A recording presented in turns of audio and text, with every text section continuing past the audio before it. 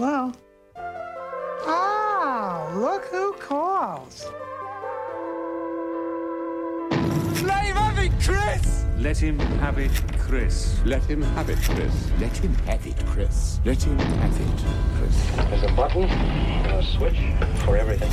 What's that? You're listening to Aerial View, worldwide on the internet. No tricks now, Chris. Terrible's gonna happen. So how y'all doing, alright? How much you can make this? Come on, you know better than that. How y'all doing, alright? This is $100 wager for me. Got something on radio. Any of your Google it's got lots of juice. You got more. What kind of radio show is this? I heard his voice on the tape, and it really put the hook in me. Many times on both the light program and the home service. It's the state of New Jersey, and I don't care who you are. Chris, you get out of space. Let's talk. I'm sick of talking.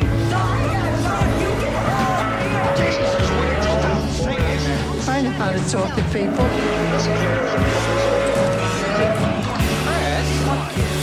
I've got this man go on the air, deliver a coded message. You're out of your mind. I'm not out of my mind. Oh, come on. Now, we're going to listen to what he said on the air.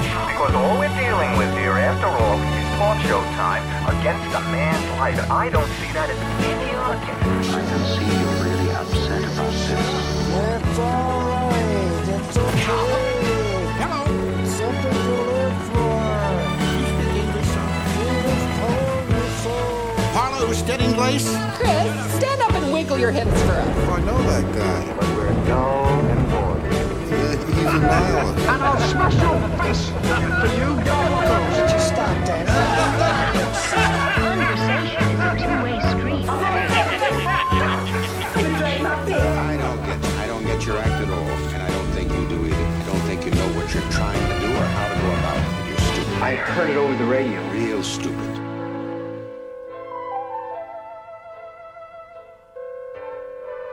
I know how to talk to people. What sort of talk is that? Modern talk?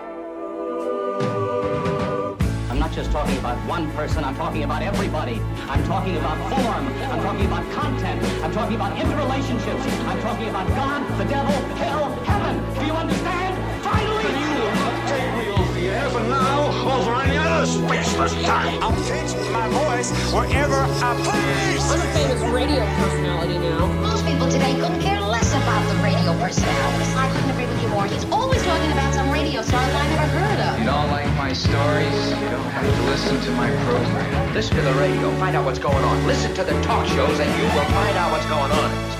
Oh, man. Talk radio? Yes, talk radio. So boring, man. The card is just committed suicide. I have an idea now. First name, Mr. Middle name, period. Last name, T. I just hope this man realizes that being able to communicate with people all over the world carries a serious responsibility. Come on, baby. Show the man your power, baby. Blast him. Give him some of that tone. Oh, man. It's showtime.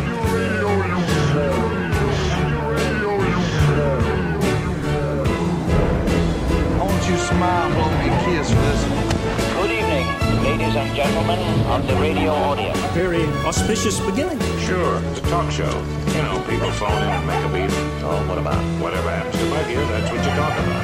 Sometimes he agrees with the caller, other times he sets him straight.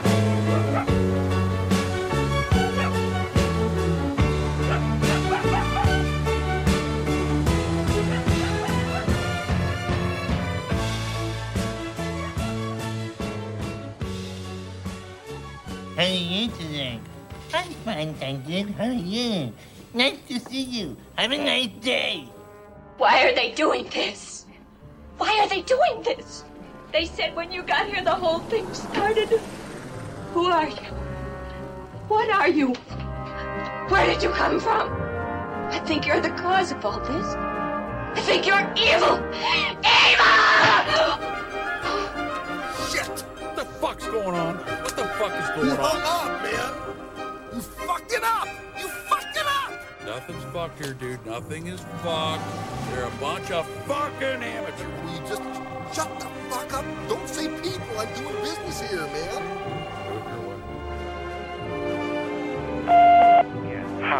I was wondering if this was the same Chris T who does the radio show. Because if it is, I think your show's really great. But if it isn't, I'm sorry to have bothered you. I drink your milkshake.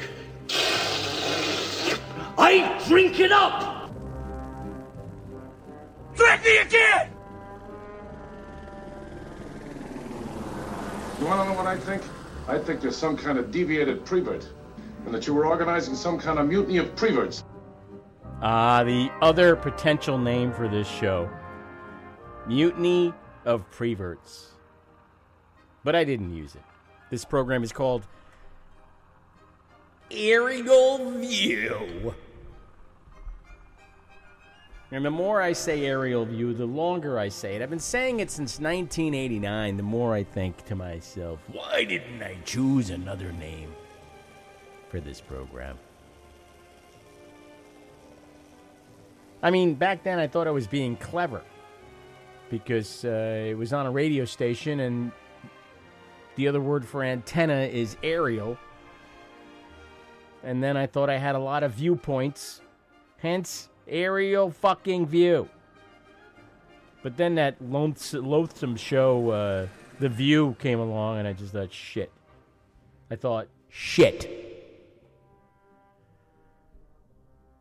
It's too late now. Too late to turn back now. Time is a flat circle, as they say.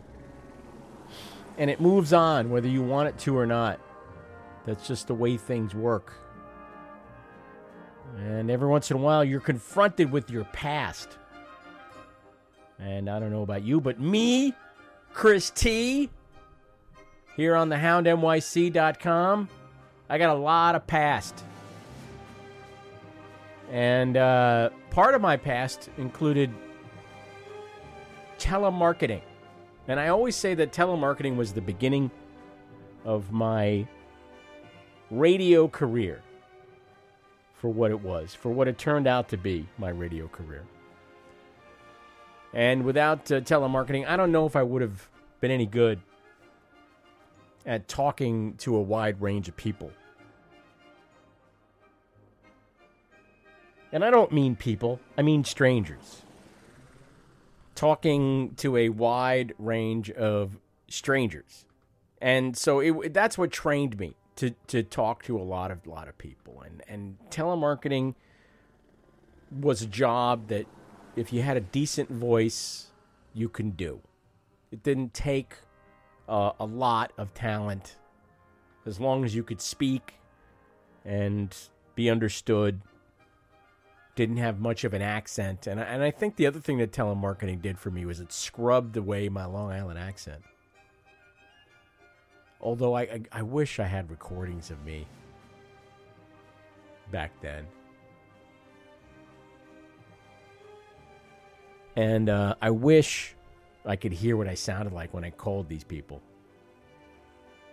And the first telemarketing job I got was for this company that was owned by a guy who was the son of a guy who was a good friend of my mother's. Somebody my mother had gone to Amityville High School with. The Cromarty family. And the Cromarty family became famous for purchasing the Amityville Horror House after the Lutzes, the people who wrote the book Amityville Horror, fled. This prominent local family, the Cromartys, bought the place. And I know you're going to get angry at me when I reveal this, but I was invited to a Halloween party there, and I did not go. And they all laughed at me because it was around the time the film came out, the Amityville Horror. It came out in 1979. So I'm either still in high school or I'm just out of high school.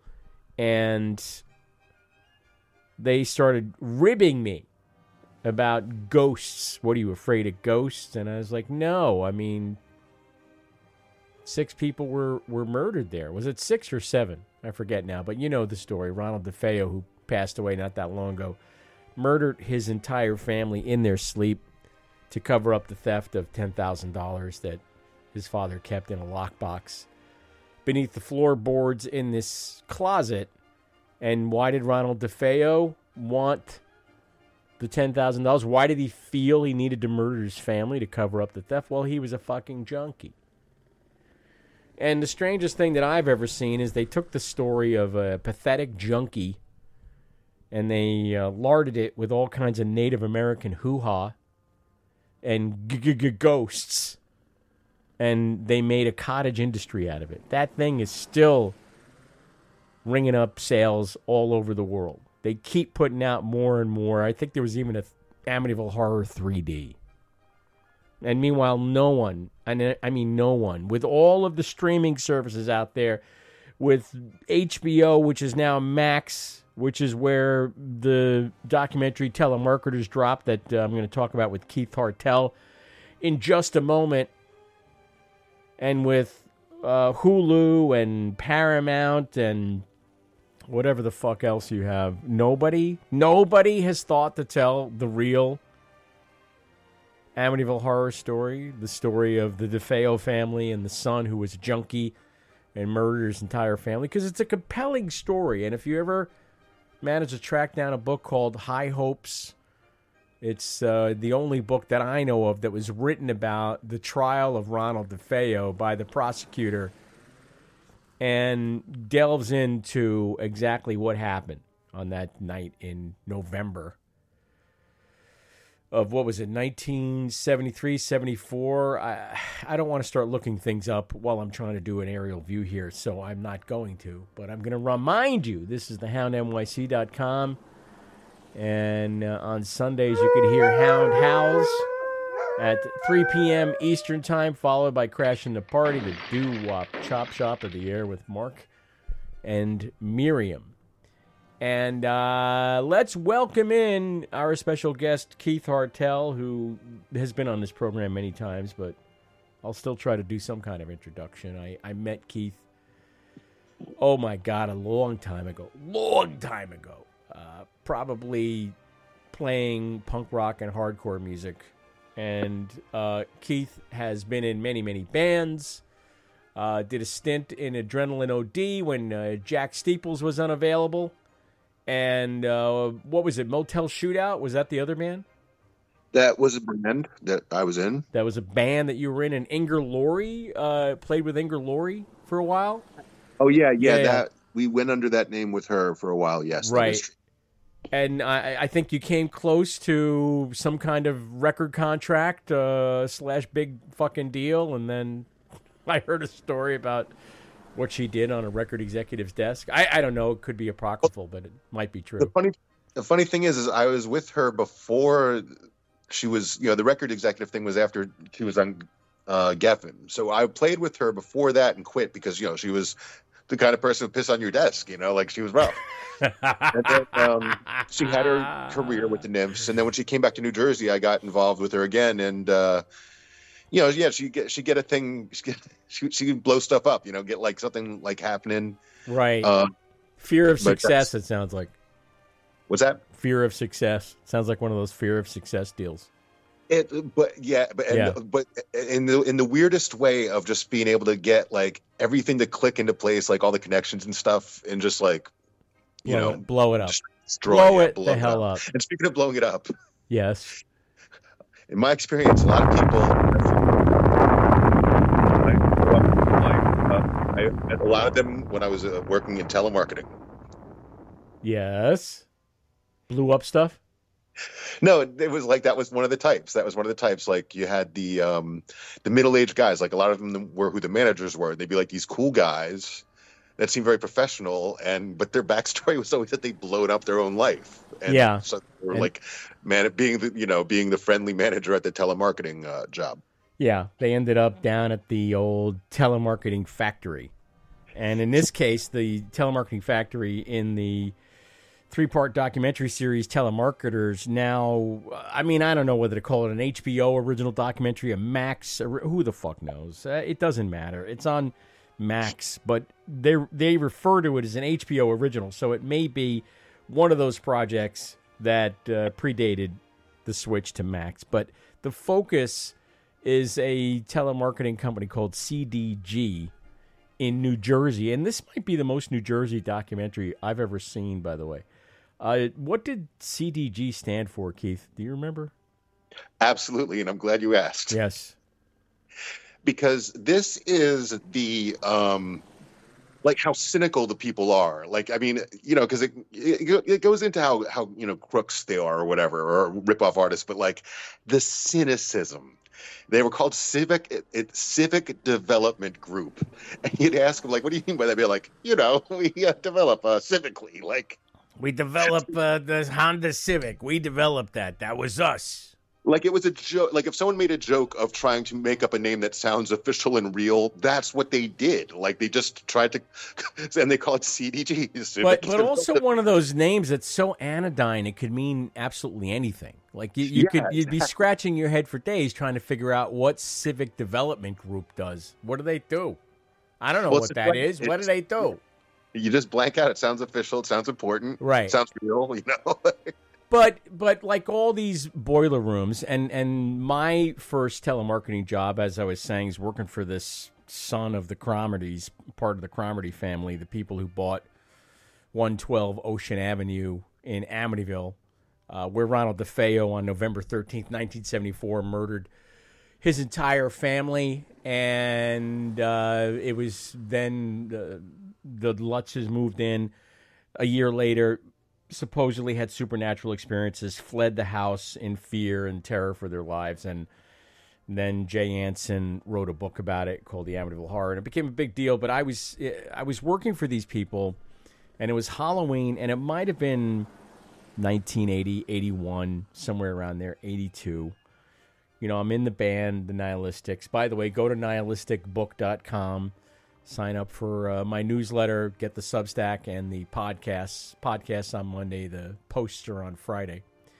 And I get invited to a Halloween party at this house, and I turn them down. And they just roundly mocked me because they thought I was a scaredy cat. And I said, no, I 6 people were murdered in that house. I don't want to go in there. I mean, I know true crime is a thing now, but back then I was like, that's kind of terrible, right? I mean, the guy junkie murdered 6 members of his family. I don't want to be part of that. But I read the book, actually. I remember very clearly. It was a big deal. Yeah. The book Amityville Horror, or the book High Hopes, that was the true story. I read the book Amityville Horror that the movie was based on. Yeah. If I remember, I'll loan you my copy of High Hopes, but under pain of death, it would have to be returned to me because they're very hard to find. And it's never been reprinted. But it's the true story of what happened there, and I wish somebody would do that, put that on TV. Anyway, I'm working for these people, and somehow I get this job, and I don't remember how, but what our thing was, there was a police organization, and I forget if it was the PBA, but the ones I remember was the 1st Marine Division and the Vietnam Veterans of America. And I would make calls for all these organizations, and there was a script, and you would sit at a desk, and you would cold call these contacts. They were either Dun & Bradstreet. Do you remember Dun & Bradstreet cards? Did you ever see those? Yeah. Dun & Bradstreet was a company where you can go and you can get leads and names of businesses, right? And names of individuals or whatever. And sometimes we would plain old call out of the telephone book. And we would introduce ourselves, hey, and I think I was already using a nom de plume. I don't think I was telling them my actual name because no one can pronounce it and no one can spell it. And I might have at that point been like Taylor, Chris Taylor, or something that started with a T. And there was a pitch, there was a script, and you would pitch these people and try to get them to take out an ad in a yearbook, quote unquote, that would feature their business or them saying something about the 1st Marine Division or the Vietnam vets. And it was, at the time, it was a job. That's all I knew, is they paid me, and I did this job, and I was fairly good at it. And it's who knows how much money the Vietnam Veterans of America got, what their cut was, or the 1st Marine Division.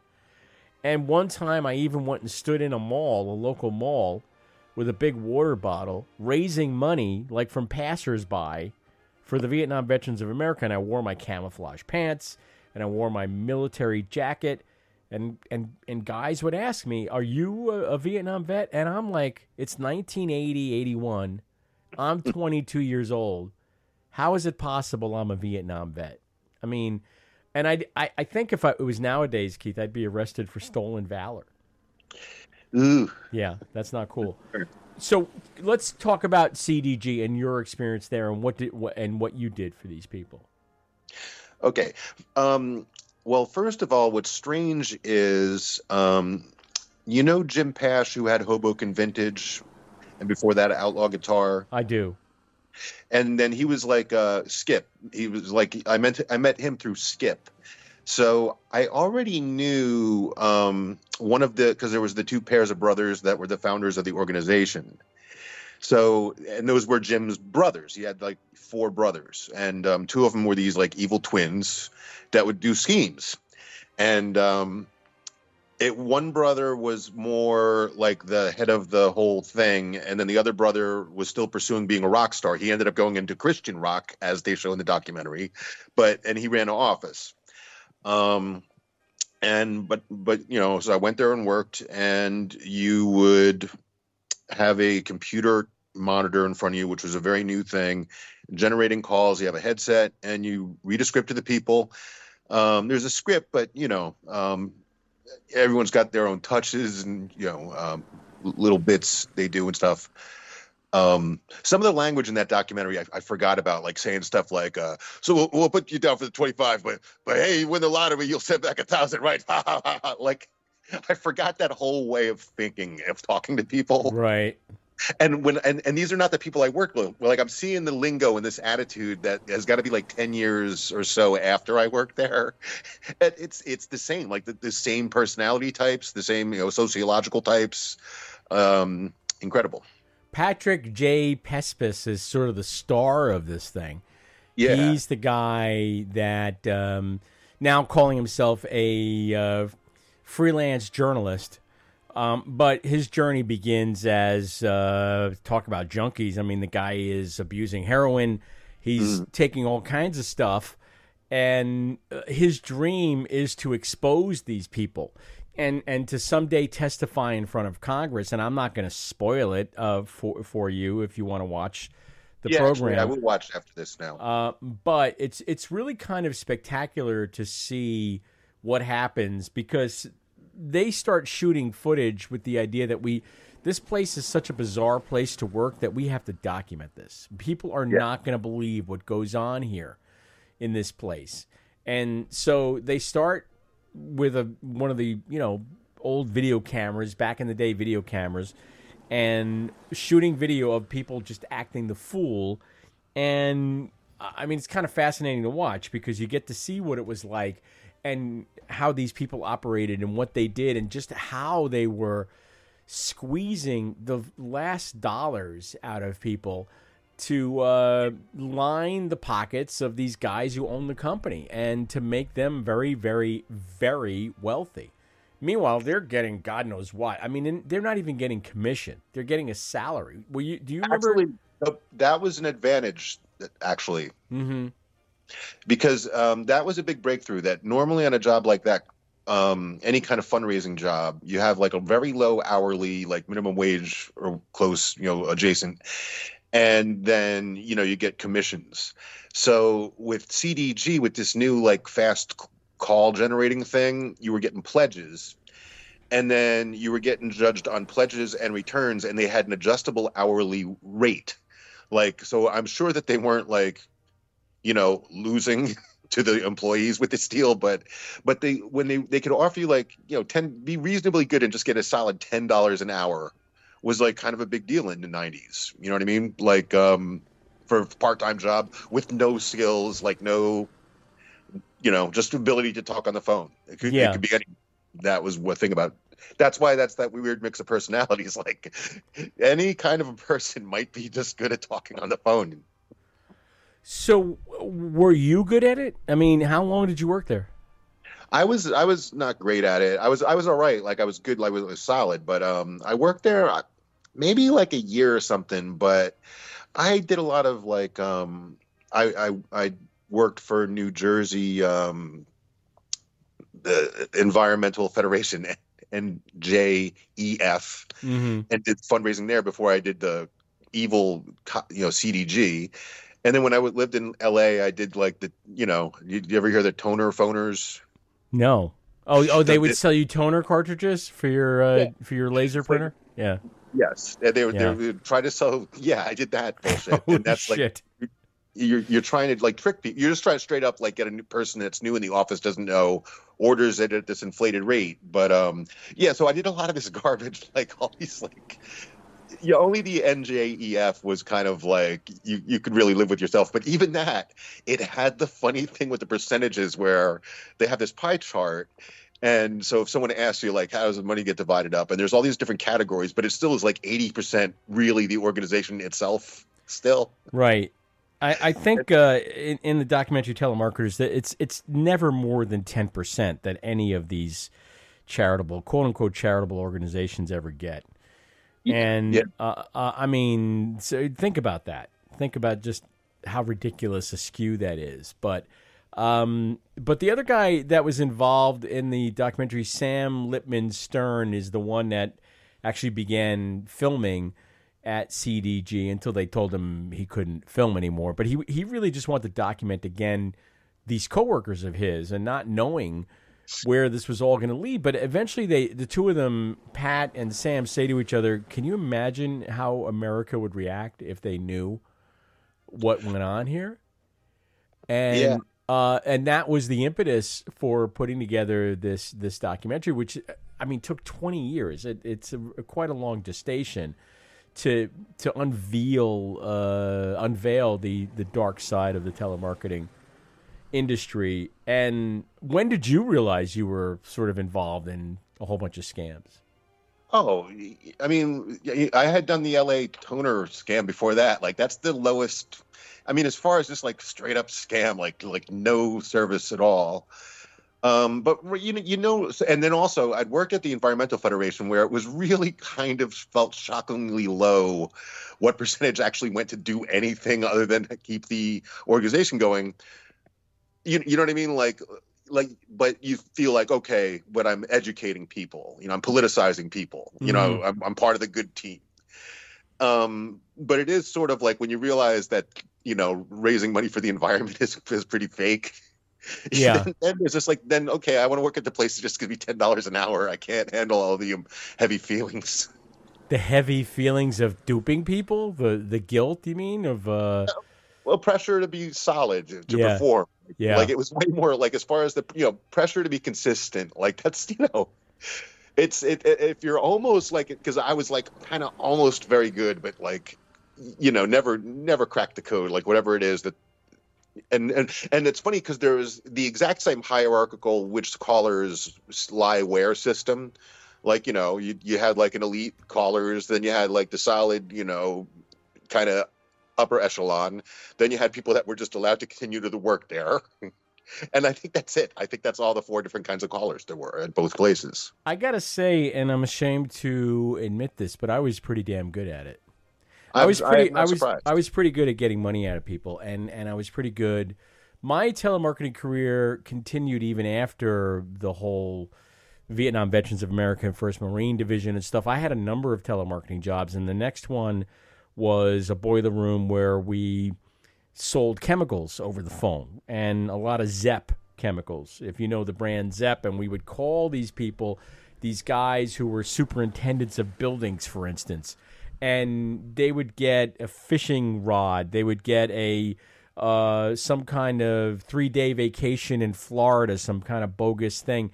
And really what you were trying to do is sell them overpriced chemicals. And, I mean, that was one of the stranger jobs I ever had. It was really like you felt like every day the police were going to bust in. The FBI was going to show up and shut you down because... maybe you could argue that the 1st Marine Division and the Vietnam Vets of America were getting something out of what was going on. They were getting some money. These people were just getting plain old ripped off. Yes, we would mail them product. You would send them their product, but it was so overpriced. It was just remarkable. And I did that for a long time. And I still remember the 3 martini lunches. Me and this guy that worked there. There was a place nearby. Do you remember the tabletop version of Ms. Pac-Man? You sit at this table, and we would go get our liquid lunch. We would sit at this place and play Ms. Pac-Man for an hour and down like 3 martinis and then go back to work and do it some more. And I mean, I'm just glad I got the hell out of that, because actually I didn't get out of that for a long time. When I moved to New Jersey, I ended up doing telemarketing. My first job was telemarketing, but it was inbound telemarketing. So people calling you, you're not calling them, they're calling you for customer service or whatever, the Lillian Vernon catalog, that kind of crap. Before there was the internet, people would call and place orders from a catalog. So I did a lot of that. Then I ended up at Paper Direct, speaking of toner phoners, selling paper over the phone. Mm-hmm. And it really wasn't until I kind of got into my radio career, started doing radio, that I got the hell out of telemarketing. I mean, I might still be in telemarketing, if not for getting involved in radio in 1986. So did you saw 2 installments of Telemarketers? You haven't seen the third. You don't know how it turns out, I take it. Yes, I do not. You do not know how it turned out. Okay, so I won't spoil it for you. I don't want to get into it, but it's pretty upsetting and disturbing to see how many doors they knock on and how many times they're turned away when they're telling a very simple story, namely that all these police organizations are in on the scam. They fully know what's going on. They fully know how we're raising money for them, and they're okay with it as long as they get their cut. Yeah. Yeah. And well, see, I thought it was worse. I mean, I don't remember, between knowing, like, because I knew the brothers and I knew the guys, and the managers were like best friends with these guys. Like, so I knew all the behind the scenes people. What I remember hearing was, I thought it was less than 10% originally, and it might have been, but what I heard was they'll cut out like a $5,000 check to a local chapter of a fraternal order of police and just say, if we give you $5,000, can we fundraise you for a month? Here's $5,000, cash up front, and like take it or leave it. Like, right. That was kind of the deal, as I recall it. And they were always like, they were always one step ahead of the law. There was always some new thing. Like, there's always a change in the script or something.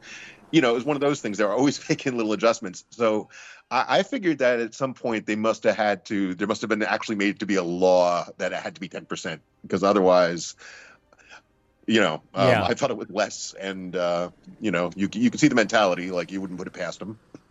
Yeah. That's brought out in the documentary. It is, but the part that is really tough to watch is to see how far they get, and they just hit a brick wall. They because it's the police, nobody really wants to get involved. Nobody really wants to look into what's going on, because so it gets Michael Morris in the third chapter. Is that what you're telling me? He's even name checked. As a matter of fact, he's name checked. Right. And I'm a real admirer of this Patrick J. Pespis guy, because when he finally gets his sit down with the big congressional bigwig, he's applying all those things he learned as a telemarketer. He's handling every objection. He's getting past every no, and it's kind of amazing to watch that this training ground that this guy has been in all these years has prepared him exactly for this moment. And he's going toe to toe with the senator, and he's besting the senator. And again, it's very hard to talk about this without spoiling it for anybody who hasn't seen it. But I will just say that I was very proud of this guy, and proud of the state of New Jersey as well, because it's like it's a very New Jersey story. This is the kind of story that only folks who came from here could sort of carry out, could sort of live out. I don't know why that is, because I don't know. I mean, do you have a theory as to why it's New Jersey dudes who decided to fuck these people? Yeah, it is. it's a criminal. It's a legit like for real criminal mentality. And what I remember was, like, there was always some kind of thing that was, the law is always on their ass. But they were at the same time, they just started opening up offices in the South, and they were just doing even better. And the cities loved them for like employing the undesirable elements and stuff. You know what I mean? They were giving these motherfuckers key to the city in the South while they were being chased out of the Northeast. Wow.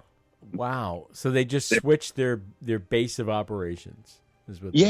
Oh, it's so hilarious. And the one brother, like the brother with the Christian rock band, that was an interesting guy. Like, that was a dude that quit drinking because he was, psychotic. I mean, he had judged himself an alcoholic that had to stop drinking because he was psychotic. So he went like Born Again and Xanax. And then he was really born again, but he just stayed like really like cynical and evil. And did you know this guy? Oh, totally. The one brother, the Christian rock brother. Yeah, absolutely. And Scott, I knew the twin brothers, definitely knew them. What was the name of the Christian rock brother? Now I want to hear some of the Christian rock. Steve Pash. And what he used to do is his first thing before he went like full Born Again is he had this weird competitiveness with Jim, his brother, with the guitar store. Yeah. So you've probably seen this at some point. Like, he just used to plaster like Route 18 with signs that say "We buy guitars." Oh yeah. Oh, I did see that. That was that. Oh that my was like, gosh. He just was doing that while he was running the telemarketing office.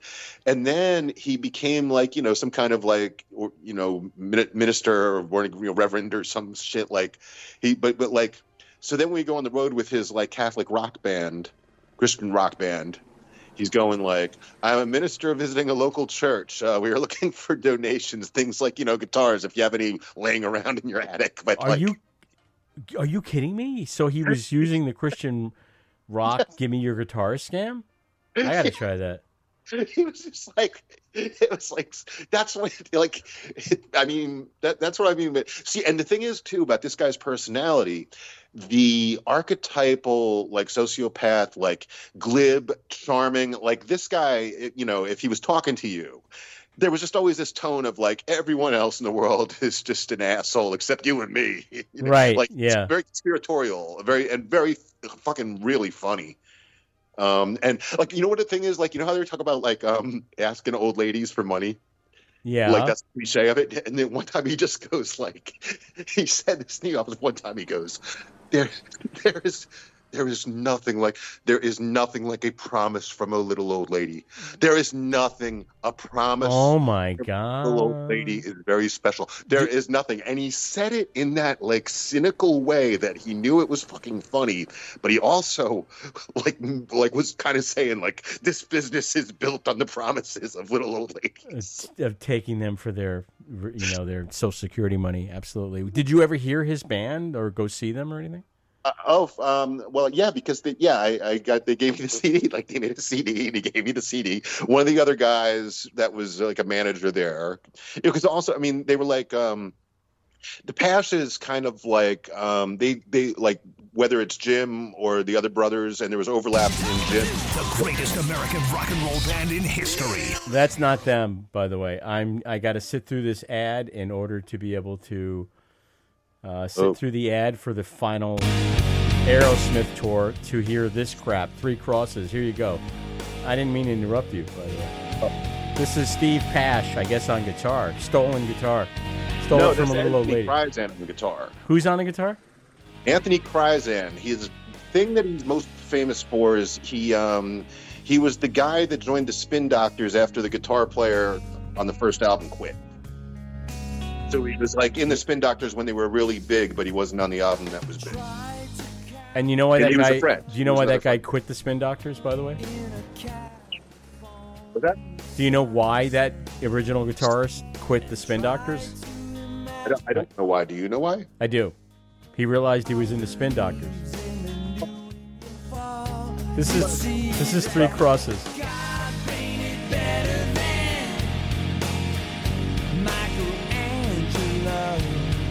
Oh my God, this is worse than I thought it would be.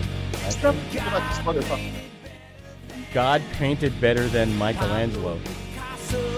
Oh, and Picasso. He had a band with this guy, Anthony Kryzan, that kind of had a deal with Epic that fell through or whatever. Why But do you we're know friends all with this Frank shit? LaRocca. Jesus Christ. I got the right person on the phone. I'm not saying Jesus Christ because that was a Christian band, by the way. Why do you know all this shit? Huh? Why do you know all of this? I'm just fascinated that you know all this stuff. I was in the circles. I was close. Oh, yeah. I was close to the Nash family. Yeah, because it was mainly trying to skip. You had full immersion, didn't you? Boy, you Yeah, knew oh, a lot of absolutely. I was scumbags. that shit. Did you ever really sit down and think about all the scumbags you knew? I mean, I don't think. I just think of them as friends. Friends. They're scumbags. They're scumbags. So, all right. So, CDG. What was your exit from CDG? Did they can your ass, or did you move on to brighter prospects? I forced them to fire me so that I could collect unemployment. How did you do that? That's a good move. I have done that, by the way. That is a good move. But how did you do it? How did you just be really disagreeable to the point where they couldn't employ you any longer? What'd you do? Well, there was always I mean, you are supposed to be making a minimal amount of success on your phone calls. You know what I mean? Oh, okay. You just you did the quiet quitting before it was called that. Yeah, you have to. They know, like they know you're doing it. Like it's like it's. I remember because I was having this like when it was getting really close and I wanted to be fired, and I said how like there was these kind of these cool older middle-aged alcoholics that like were there because they blew up their life, and they would be like the. Like Robert Duvall in Colors kind of guy, like, and this one guy's like, just going like, you got Keith, you're getting Joe mad at you, man. You can't, you don't want to get Joe mad at you. What, do you want to be fired? And then I was kind of like, guys like, and they just goes like, do you want me to fire you? And you were like, that's the idea. I think that like it was almost like the meeting got interrupted, or maybe I got fired, like pulled out of the meeting to actually be fired. It went something like that. But basically, before I was fired, this guy's like, oh, I see. Like there's this recognition that it totally would make sense that you'd want to be fired. You know what I mean? Where it's like, oh, do you want to be fired? Oh, is that what you're doing? Oh, okay, I get it. Fine, yeah. Makes sense. Yeah, it does make sense. I want to be fired. I want to collect unemployment. I had to do that once. We've all had to do that, haven't we? Yeah, and that's what a smart person does. Smart person either has a job to go to before they leave their current job, or they make sure they're over the threshold to qualify for unemployment. And I think, back in the day, it wasn't much of a threshold. You had to be at a job like 3 months, maybe 6 months. Something like that. 6 months, I remember it being. Yeah, and then 6 months in a day is when you would get yourself shit canned. Wow. Okay. So telemarketers on Max or HBO. If it's somehow it's still called HBO in your house, it's on HBO, but it's really on Max, and it is a documentary long in the making. I love when they can dig up this old footage. They have this old footage to go back to and show you, because not everybody was prescient enough to grab a video camera back in the day and shoot footage of stuff. So kudos to these guys for doing it. And it is admirable what they tried to do, this David and Goliath story, and take down these fraternal orders of police and the PBA and all of these other organizations. I'd have to say the police organizations are the main offender in this. In this documentary, you don't see CDG doing a lot of what I did with like the Vietnam Veterans of America or the 1st Marine Division, although there is a disabled veterans scam that ran in Chicago that they highlight in this documentary that is really sickening, because we're talking about cops that were shot in the line of duty and ended up, for instance, paralyzed. And then these folks are calling on behalf of these cops and referring to these cops by name in order to get people to donate. And then these cops aren't getting a red cent. This one cop had to institute a class action lawsuit. And I'm not going to tell you how it turned out. Again, I don't want to spoil anything for you, but just the worst kind of carbuncles on the ass of society, these people who lived quite large. The one guy, one of the brothers, I guess it was a Pash brother, wasn't there two set of brothers? He had like like Elmer Fudd. He had a mansion and a yacht. Here's something hilarious, because you know how they allude to that. So the one brother was Christian rock, then the other brother was doing the TV commercials as Jay Henry. And Jay Henry played the whiskey bar in Hoboken once, and both the brother and both twins showed up in separate limos to the whiskey bar on Washington Street in Hoboken, New Jersey. Fancy.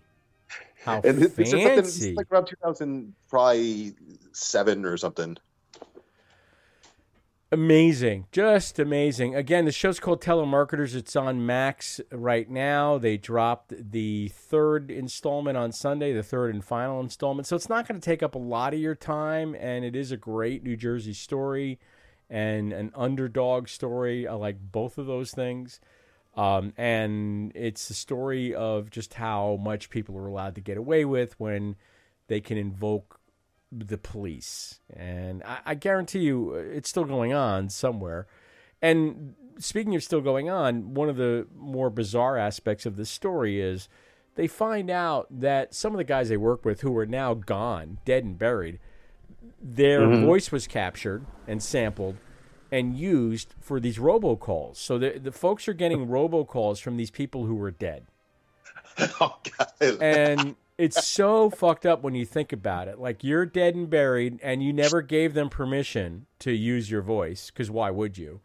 And who knows if they snuck it into the small print somewhere. And why would they? Because this is years before the advent of this technology, and nobody was thinking that we're going to use the recordings of these folks to continue having them fundraise for us after they're dead. I mean, that seems like something that should be definitely illegal. Yeah, that is dark. And worthy of a lawsuit, right? Don't you think? Worthy of a Philip Dick novel and a lawsuit. Oh, artificial intelligence. You know what? There's artificial intelligence right now listening to every lick you ever played on the guitar, Keith. And then when someone needs a guitar player, they're going to have artificial intelligence Hartel. Oh, they're going to have artificial Hartel. They're going to... I'm fine with it. Hartel. Send out artificial Hartel, and I'll retire. And I think it should be called Heartificial. Heartificial. H with an H. Heartificial. By the way, what are you doing next? What are you up to these days? In the waning... wait, it's waning? Let me look outside. In the waning moments of this program, what do you have going on? Let's plug some project of yours. Or your talented, super talented wife, Tammy Faye. What are you guys up to? Oh, man. That's a tough one. Yeah, a lot, right? You're always doing something. There's always something going on. I have a... excuse me. I'm playing guitar in this like new wave / classic rock cover band that plays a place called the Silver Lining. Mm-hmm. Wait, is that what it's called? Yeah, Silver Lining Lounge piano bar on the Bowery. Mm-hmm. And then I have a gig with a Black Flag cover band called My Three Dads, because the other three guys are dads. What do you know? We're playing Pino's in Highland Park.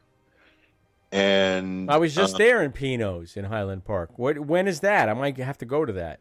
I think I want to say October 26th.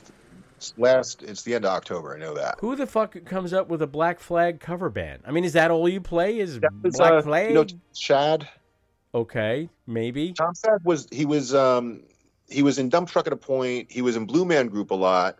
But he was the replacement for the bass player. He was the second bass player in Children in Adult Jails. Do you remember that band? I do. Yes. That's his origin. It's from that same, the label that AOD was on. But anyway, that's Tom Shad. And then Paul, the drummer, he played in one of the things called Motel Shootout that played with Inger, like, some versions of whatever a guy I played with Inger a lot is the drummer. Okay. And then the singer is a guy named Aaron. Okay. And for some reason, they decided to focus their energies on the catalog of Black Flag. Aren't there 2 Black Flags touring currently? There's like Dez has a Black Flag and somebody else has a Black Flag. I mean, the Black Flag guys don't get along, right? There was there was Greg Ginn versus everyone else. So it was Right. like there was at one point it was Greg Ginn and all different guys, including my high school friend Mike Vallerly in the final iteration. Jesus, I might have found myself in Black Flag at some point. Yeah, It sounds like. to anyone. Yeah. But then the other thing called Flag had every guy that ever was in Black Flag that was awesome. That's it, you know. Like, Yeah. I don't know if Dez was in it. I don't remember, but I think he was. Yeah, I'm pretty sure he was. Okay. So who are you? Are you Greg Ginn in this thing or Dez Cadino? Which one? Oh, I'm Greg Ginn, man. Okay, all right. And what is the secret to the Greg Ginn guitar approach? What do you? His guitar playing was always very angular, sort of improvised. I felt very organic. I'm reaching for other ways to describe his guitar style. It's interesting because the basic thing of sound is that treble booster thing I'm really into. Is his sound has a lot of something like that going on. Okay. And then he just plays like perfect crunchy, punk rock bar chords. And when he's going for the leads, a lot of it is actually just like a kind of like a twisted Chuck Berry thing. Like, yeah, like it's not that far away from something normal. And then other stuff, like if you're playing some of that, like My War era, he's very selective melodically, like like he picks like these notes, like these weird choices he makes. So yeah, there's something minimalist about him. And then also this like other total freedom part is, he's definitely worth studying. Well, you're always doing something interesting. See, so and what else? What else is out? I know Tammy sold out the thing that she's doing in October as well. That is correct. Yes, and is it Marianne Faithful? Is that what she's doing? A Marianne Faithful show? Yes, she's doing some. Yes. Okay, and are you part of that, or are you off? You're doing your Black Flag thing? No, I'm doing my piano bar lounge guitar. You're always busy. Always busy. That's what I like. Always making money with that git fiddle somehow. Teaching over there at the guitar bar in Hoboken, and otherwise showing the youngsters the joys of learning guitar, the absolute joys of learning guitar. We've got a few minutes left, and I know we've switched subjects entirely, but I introduced you to this guy, Mr. Jimmy, who apparently now has joined the John Bonham Led Zeppelin tribute called Led Zepp again. He's playing Jimmy Page for these evenings. So he's hit the big time, right, in terms of guys that want to be Jimmy Page. And there's a film coming out about him. There's a movie called Mr. Jimmy, a documentary all about this Japanese guy who quit his salaryman job and moved to Los Angeles and dedicated his life to becoming Jimmy Page. And I mean like physically and note for note playing like Jimmy Page. And I'm fascinated by the story because when I discovered guitar, it was Jimmy Page that got me into it. And I wanted to be Jimmy Page, but I couldn't have ever, no one, I think, could have ever taken it to the extremes that this guy did. And in the film, there's a night when Jimmy Page shows up to see this guy play and sort of gives him the okay to continue doing this and to devote his life to it. And I guess this is a roundabout way of asking you if you would go see this film with me, Keith. I'd love to. I don't know who else who would go see this thing, but what do you think of this guy's story? Because the last time you and I got together and played, I made you watch. I forced you to watch. Yeah. One of these videos of him. It's weird because it's like I can get obsessed with stuff. You know what I mean? Like that whole thing of like memorizing like every little detail. Right. I have enough of that in me to be a little bit disturbed by like too much more than me of that. Right. Yes.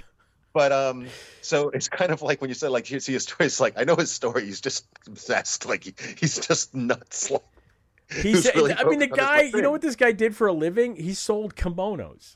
Yeah. That's what he did for a living, and now he's I'm sure making a damn good living It's Jason Bonham, after all, pretending to be Jimmy Page. And this is beyond a tribute to me. This is not like a tribute band. This is a guy who has made it his life's work to give people the experience of Jimmy Page in his prime, because Jimmy Page now looks like the Queen of England. He's an old guy, right? Yeah, and sure. So, if it's as close as you're going to get. If you squint, you could sort of tell yourself you're seeing Jimmy Page in his prime. And I didn't. In 1977, when I saw Jimmy Page, he was a heroin addict. He was hardcore into heroin, and he weighed all of 90 pounds. I'm not sure if that was his prime, Keith. I'm just saying. Hard to say. Yeah, very hard to say. So we're going to find a screening of Mr. Jimmy somewhere, because Lord knows how long it's going to take to come to streaming. The Led Zeppelin documentary that's floating around out there, it's called Becoming Led Zeppelin. It's about their gathering and their forming in their first 2 years. Apparently went back to be worked upon. I mean, they showed this thing a year and a half, 2 years ago. They showed it somewhere and then quickly removed it. And I think the band got their hands on it, and they're monkeying with it now. So God knows if we'll ever see that. So this is as close as we're going to get, is what I'm saying. Anyway. Anything else you want to tell us about in the 2 minutes that we have left? I don't know. I think I'm good. You're good. You're good. We went to see Oppenheimer, by the way. And so any lasting thoughts on Oppenheimer after the fact? Has it stuck with you? Do you remember any of it? Yeah. Oh, absolutely. Stuck with me. Absolutely. Okay. All right. I don't think I liked it as much as you did, unfortunately. Did you see Barbie yet? No. Okay. Tammy went to see it. She didn't care for it. Really? She just didn't. To her, it just sounded like it wasn't as funny the way it was supposed to be for her. But okay. She's not generous with her opinion about comedy stuff. Yeah, I hear you. Well, she has good taste, so maybe she's right about this one. Maybe I don't need to see Barbie. It has happened. All right. Well, it's always good to talk to you. When are we going to get together and play again? Let me put you on the spot. I don't know, man. You tell me. It's week by week, fly by night. All right. Well, next week I think I'm free. Okay, let's figure it out, because my birthday is next week. It might be a nice birthday gift. Get together. Yeah. Well, listen, have a great Labor Day weekend, and always good to have you as a guest. And I'm grateful you're no longer calling people and getting money out of them. Yeah, thanks. I get there's scams going, man. All right, I'm going to play a Black Flag song as we go out, but I only have one, and I'm really sorry about that, because we've all heard this one 15 million times. But what can you do? It's still a great song. A little bit of TV Party. Are you guys going to cover TV Party? We played mostly pre-Rollins. Okay, all right. With some, notable exceptions, but mostly pre-Rollins. Oh, wow. Okay, that's really being specific. What do you know? All right. Yep. Very decline of Western civilization style flag. All right.